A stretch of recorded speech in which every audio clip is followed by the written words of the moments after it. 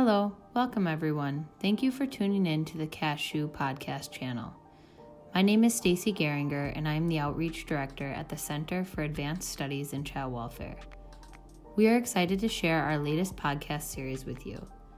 The series is titled Early Development and Child Welfare and features interviews with a variety of professionals in the fields of early childhood and child welfare. Listeners will enjoy content related to attachment, culture, screening, brain development, infant mental health, and more. Please be sure to subscribe to our channel for future episodes. Thank you for listening and take care. Welcome, Kim. We are so thrilled to have you here and get to talk with you a little bit about the work. We should probably introduce ourselves and say hello. So my name is Faith Edson. I'm the Quality Assurance Director for the Alliance for the Advancement of Infant Mental Health, and excited to be getting to talk with you about your work today. Do you want to introduce yourself? Sure. Hi. Thank you so much for having me today, and I'm really looking forward to talking with you as well, Faith. I'm Kim Eckel. I'm Manager of Strategic Initiatives for Allegheny County's Child Welfare System, and I founded and run a nonprofit called Footbridge for Families, and I have my endorsement in the policy category. Wonderful. Thank you. And I'm sure we're going to get to hear lots more about your work as we talk today. I'm wondering if we could begin with you just giving us a little background on your path in social work and child welfare in your field. Sure. So I actually really in earnest began work in government, looking for a PhD topic actually for my PhD in political science about 8-9 years ago. I had studied comparative social policy. Shortly after college, I studied ethics, politics, and economics as an undergrad, worked in management consulting, and had begun as a volunteer trying to find a way to support youth aging out of the foster care system in New York City. And so I went over to Oxford and studied comparative social policy and looked at the Foyer model that had been developed in France and was gaining some traction in Europe, which was really a look at subsidized housing for youth aging out of foster care, where they could also find employment, work on professional development type skills, and just have a bit of a softer launch into adulthood from the system. And that really, I think, sparked my interest in just the intellectual history of social policies. And so that was how I began to pursue my PhD. And I came to the Pittsburgh area. I'm not really sure what I wanted to write about, but knowing that I did like the realm of child welfare policy, family policy, and so began my work at the Department of Human Services as a senior advisor. And while there, quickly began doing work in the infant mental health field, not even really knowing, I think at that point, that it was.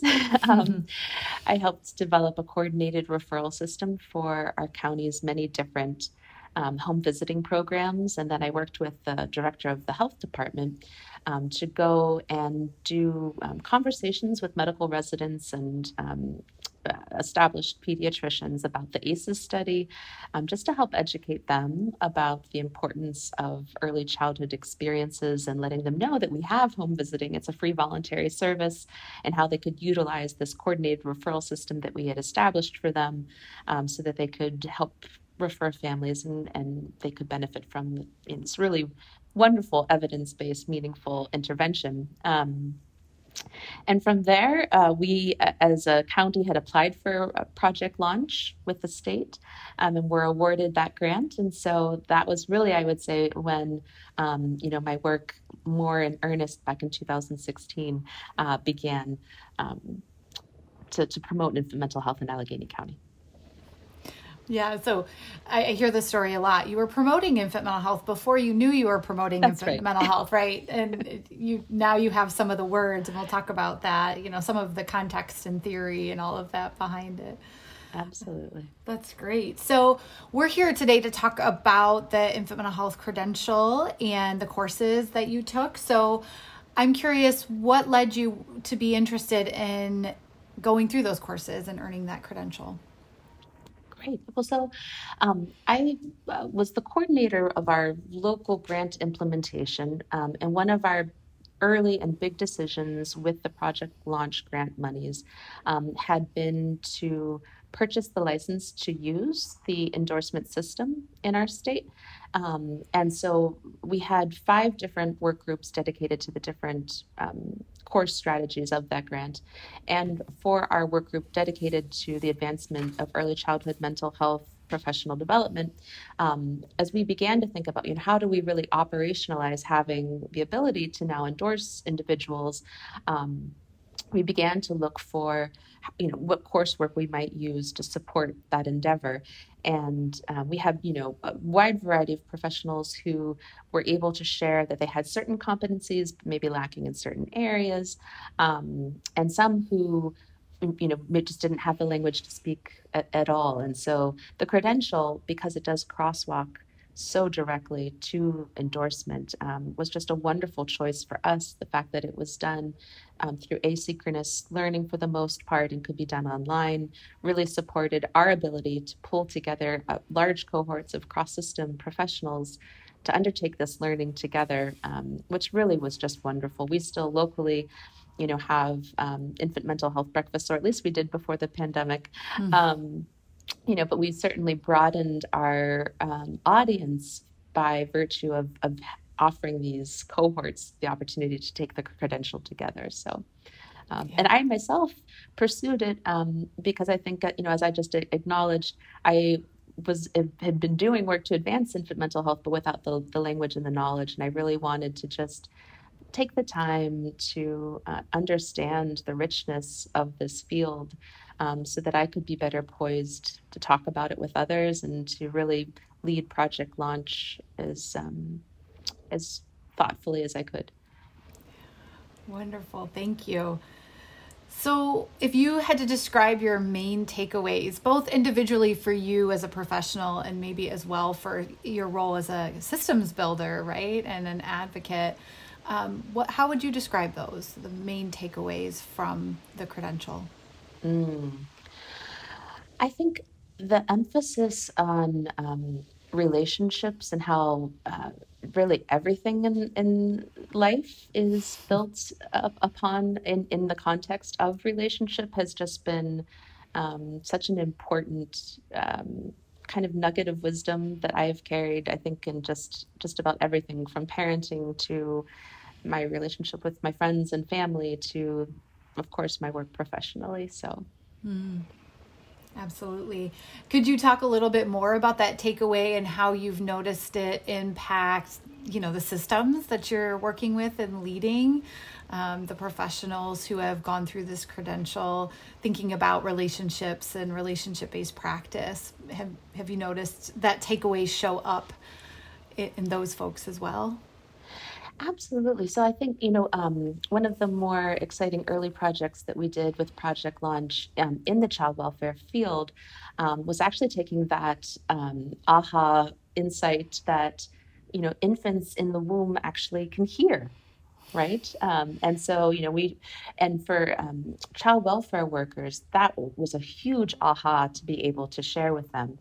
We unfortunately with child welfare are oftentimes removing children right at birth. And there's a broad misconception that, a brand new infant baby certainly wouldn't have any attachment to their birth parents because they haven't been able to, do a meet and greet and whatnot. And so being able to help, I think we found one really wonderful video where a newborn had been, really, really crying hard and then began to, slowly settle because they could hear the father's voice talking to him. I can't remember what sex the child was. And beginning to settle and then finally actually opening their little eyes and kind of like fixating, like, I know you, and that, moments like that, these aha moments that the infant mental health field holds can really be impactful, because all of a sudden then, caseworkers, instead of saying, well, we don't need to even do a phone call with the on speaker, we're actually saying, to a support attachment, we should be thinking about, however it may be, even if it's just hearing a voice, that can be really meaningful for a child. And we spent some of our lunch dollars on buying different books for, the kind of like the 0 to 1, 1 to 2, and so forth, and getting a copy for a birth parent and then a foster parent, and put together a little pamphlet that kind of just described these core insights of that infant mental health tells us, that infants and young children do recognize voice, and that it can be soothing, and what can co-parenting actually look like, where both a birth parent and a foster parent can just help that child connect the dots, that whether I'm here or whether I'm there, I've kind of can triangulate between these caretakers and feel secure. So that's just, I think, one concrete example that points to my reference of relationships. I mean, I think, so much of the work that we've begun to do in child welfare, it continues just to be built on this idea of what insights can our staff have when they're engaging with maybe a difficult parent, to help them think about maybe what did that parent themselves experience as a child growing up that makes them today who they are, right?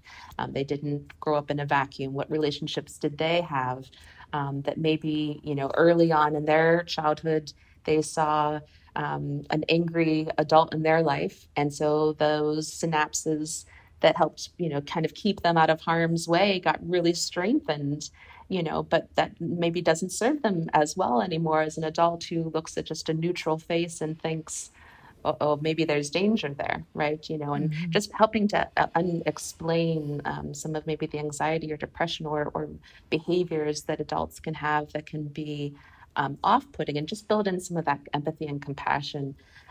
So that, famous saying, what's wrong with you, but what happened to you, and being able to recognize the role that their early relationships may have played, and then how that impacts their relationship with their child, or even their relationship with the caseworker.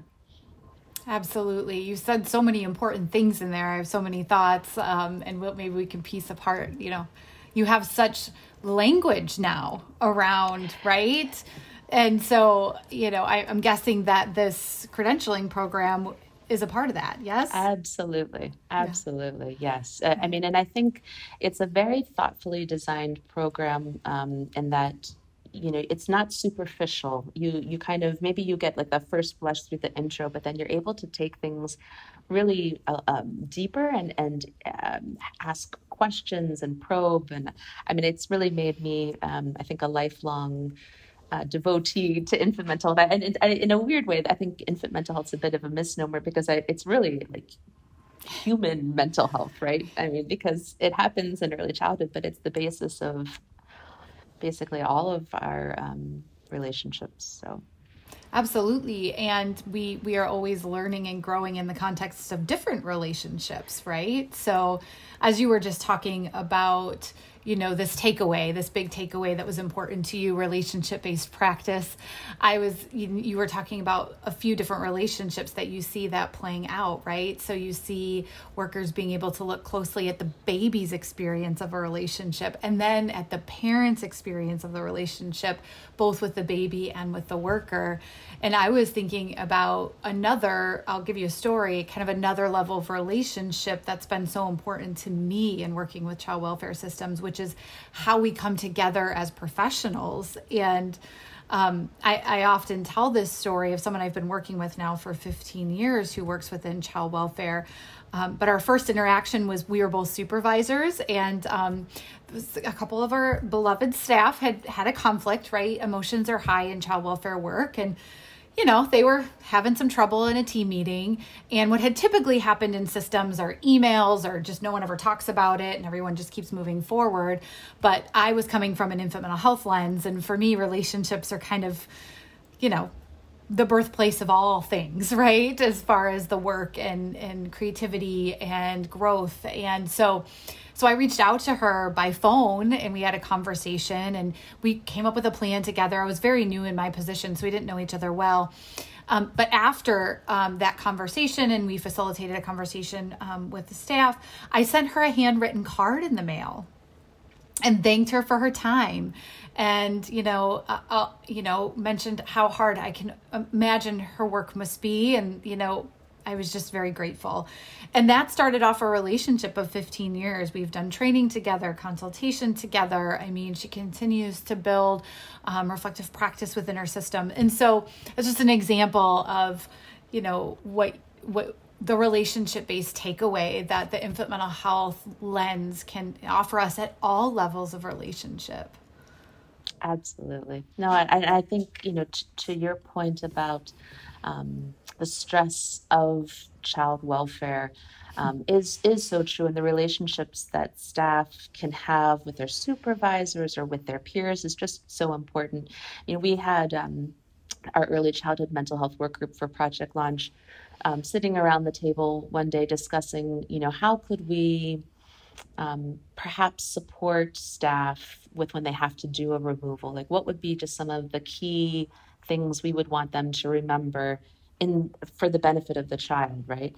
And we're going about having this discussion, and one of our Pennsylvania endorsed individuals who now has also moved to child welfare along with me after launch, pointed out and said, those workers, their own fight and flight systems, could you imagine having to remove a child from their parents, is probably off the roof, right? And so that really enabled us to really pivot and lean in to some work that now, since Project Launch has ended, is beautifully unfolded, recognizing that for the caseworkers to be able to hold parents, to hold the children, right, they themselves need to be held. And so, we're pursuing vitality cafes, which will enable our caseworkers to come together in peer groups and talk about different domains of wellness and reflect on what's working for them, share, their experiences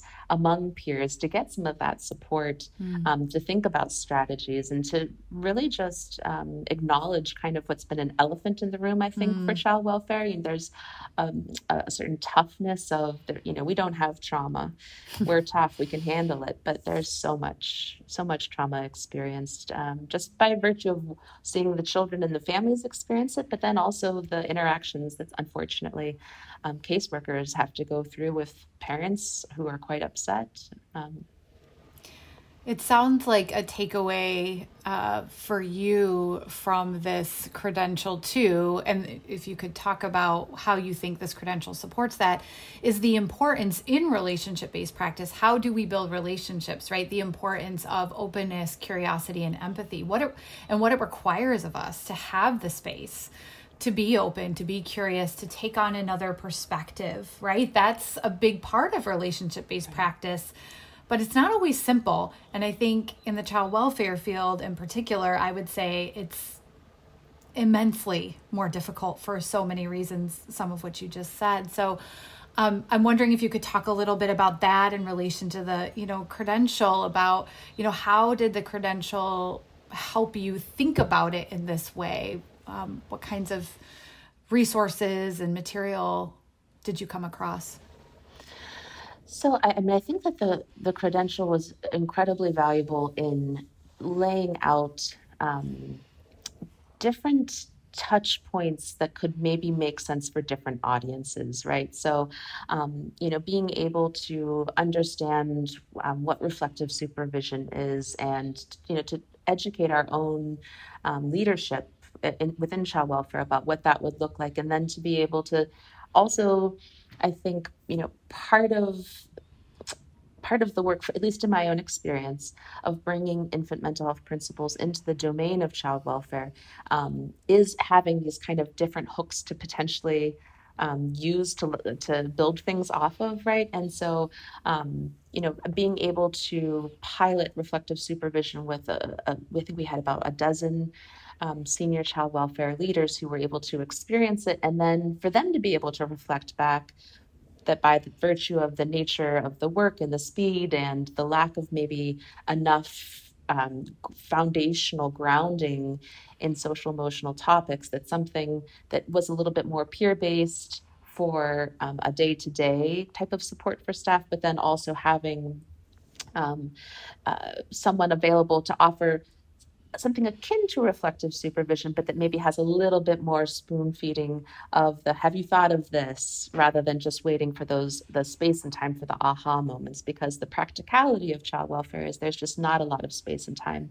Everyone is part of the problem, is the burnout and the too many things to do and the checklists. And so, I think the credentials coursework, provided, I think, a variety of different approaches to take into talking about things in the child welfare domain. So I think another one that I think of is, we've been able to do various lunch and learns and things of that nature for child welfare workers, taking some of the content from the credential, but then also recognizing, we can't likely make every child welfare worker an infant mental health expert. So how do we pull in the most important nuggets? So kind of like that example earlier about, very early young infants actually do have attachment with birth parents, right? So that, had some system changes.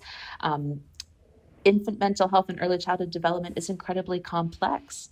And so helping our staff and leadership know that, to say, currently we're going to have this summer rolling out early intervention trained staff who are going to accompany our child welfare workers on investigations for children under the age of 3. And one of the ways that we're getting buy-in from staff is letting them know, hey, this topic is incredibly complex. We've, we'll do a 1-hour lunch and learn, and people are, just starting to scratch the surface of questions that they have, and it's that kind of insight, maybe, that this is a complex topic. I need to know more, that's allowing them to say, you know what, sure, I'll slow down and coordinate my schedule to go out with this early childhood assessor, because having them with me is going to help me understand, pre-verbal behavior of a child, and what am I seeing with this parent-child interaction? It's nuanced, it's complex, and to have a professional who's well-versed in that is really going to be a benefit for that caseworker in trying to craft, safety plans and plans that can ensure the well-being of that family. So I hope that answers your question. Absolutely. I think some of what you're, talking about is how do we get to a space of openness and curiosity, being willing to have another professional with us, right? And part, knowing what we don't know, humility maybe is the word that's coming to mind. Right. And so when we can be introduced to the complexity of infant mental health, or really anything, right? Human development, our own humanness, in a way that's respectful, in a way that doesn't put us on the defensive, but allows us to learn at our own pace, leaves us in that space of openness, right? Which is so important. None of us can know all the things. That's right. That's exactly right.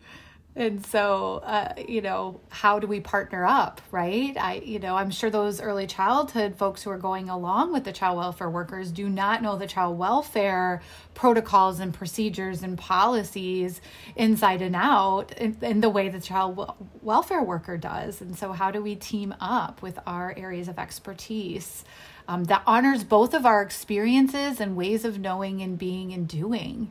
Absolutely. On behalf of these families. Yeah. Thank you. Are there any other, you've touched on some pieces. Are there any other specific resources or lessons you remember from the courses that were most helpful to you as you were thinking about your work and thinking about kind of building systems that were infant mental health informed? So, I think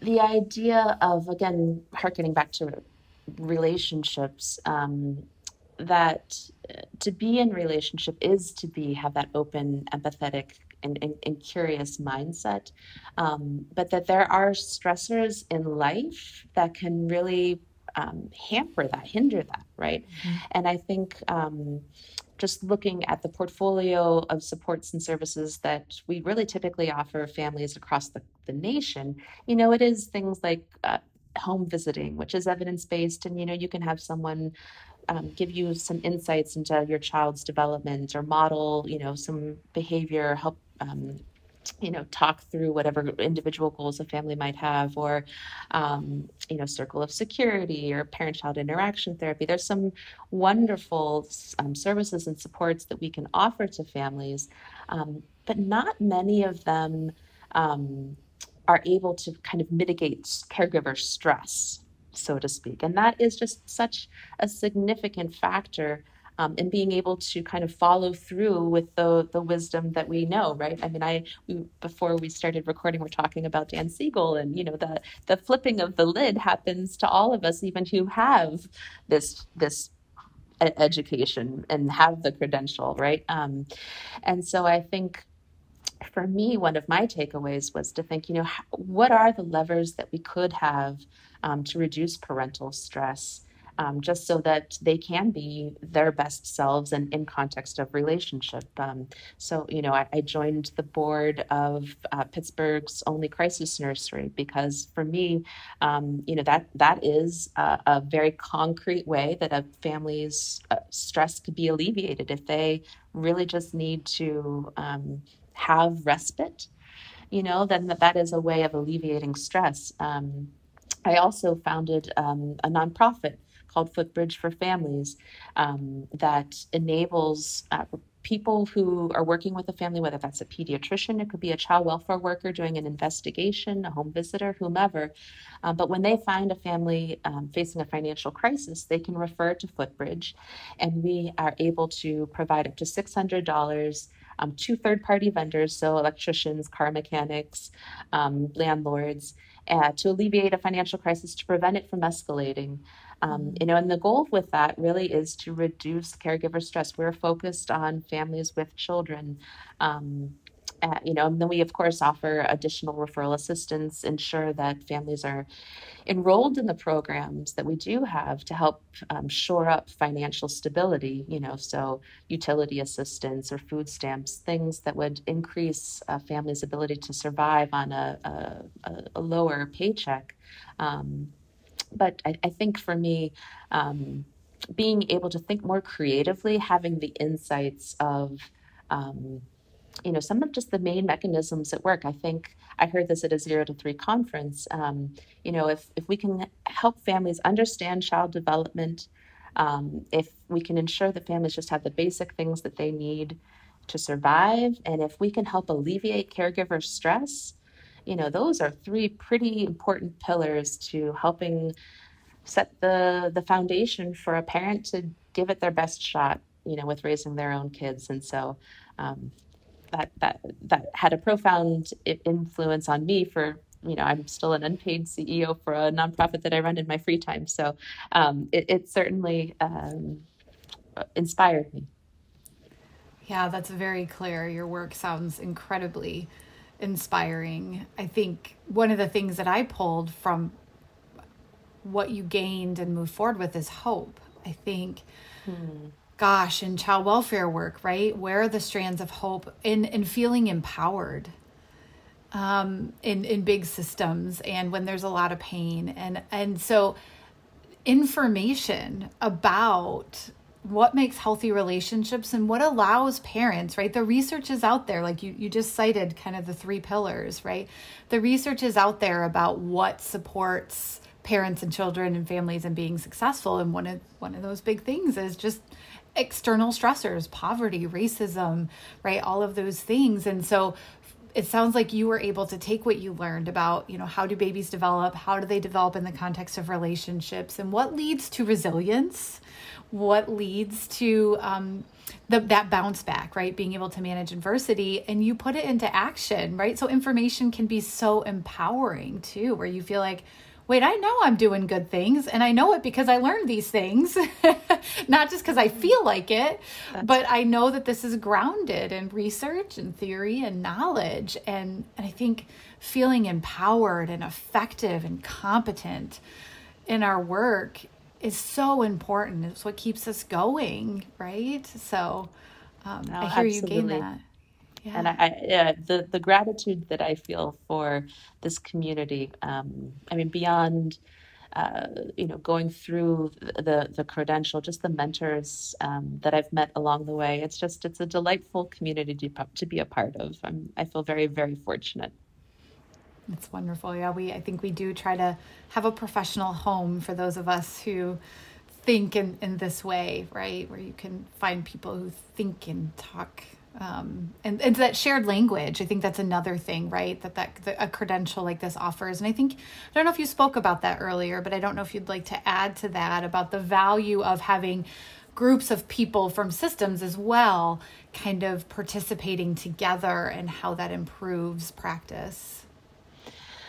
We spoke about that a great deal during lunch, that being able to have cohorts of cross-system professionals across Allegheny County really had just some nuanced benefits that we hadn't expected right off the cuff, right? So, I mean, of course, being able to talk about a shared lens that really holds true regardless of fields, I think that's pretty exciting, and just really elevating the importance of infant mental health. But I think that having some of these group discussions, whether they were written or whether we all came together on a Zoom during the credential, enabled different professionals to gain some empathy and compassion for those sitting kind of across from them.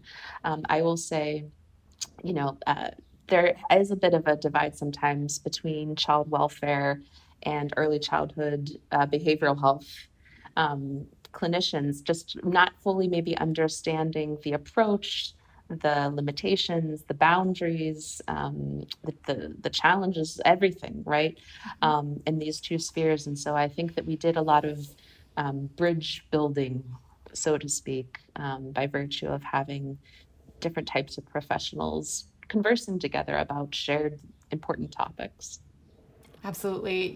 We're doing a podcast, so folks can't see you, but as you were talking about what happens when we don't have a shared language, you were kind of putting your two fists together. Like that can lead to butting up against each other, right? Conflict. And as we find a shared way to communicate that speaks to our work and allows us, right, to bridge those conversations, maybe we have less of that happens. That's right.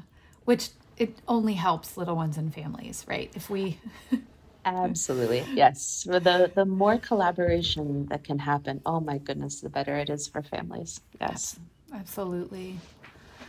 Well, I'm curious, if people are listening and they're interested in the credential, thinking about the courses, if you would talk a little bit about your experience of it, maybe just logistically, accessibility and, how you fit it in and what one could expect if they were to say, I'm doing it, I'm signing up, could you offer a little bit more description of maybe the kind of the concrete nitty-gritty parts of what it's like to go through this credential process?